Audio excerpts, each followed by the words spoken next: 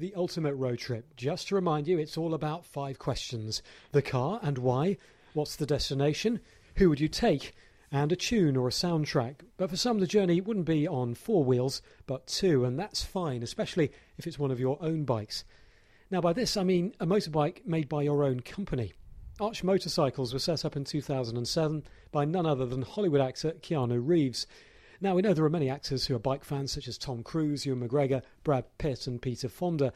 But Mr. Reeves, along with his custom bike designer friend Gard Hollinger, they take their bike business very seriously, with a price tag of over $70,000 for some models, and Keanu said to ride one of his bikes every day.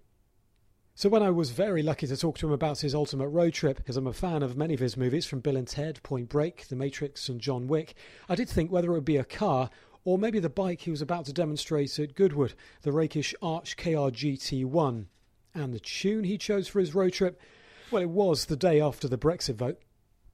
Could I ask you a 5 question about an ultimate road trip? If you had to make an ultimate road trip on a bike or a car, what would the car or bike be?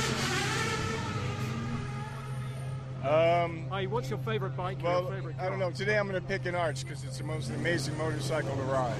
Where would you go to? Where would be your destination? How much time do I have for this road trip? A week? 2 weeks? A week. I don't know. I mean, I've never taken a trip through Europe on a motorcycle. I've had some amazing, there's some amazing roads in California. I did the Route Napoleon in France, which was very spectacular. I don't know. I can't pick one. Who would be your passenger? Who would be pillion? Well, on the Arch, there's no room for a passenger, but I can meet you at the, at the hotel or at the restaurant. And a track, a sound track, or one tune, a bike tune or a car tune, or just your favourite tune? I don't know. I mean, I'm in England, so I'll pick the Clash. Should I stay or should I go now? Very apt for the time. Keanu Reeves, thanks so much for taking some time to join us.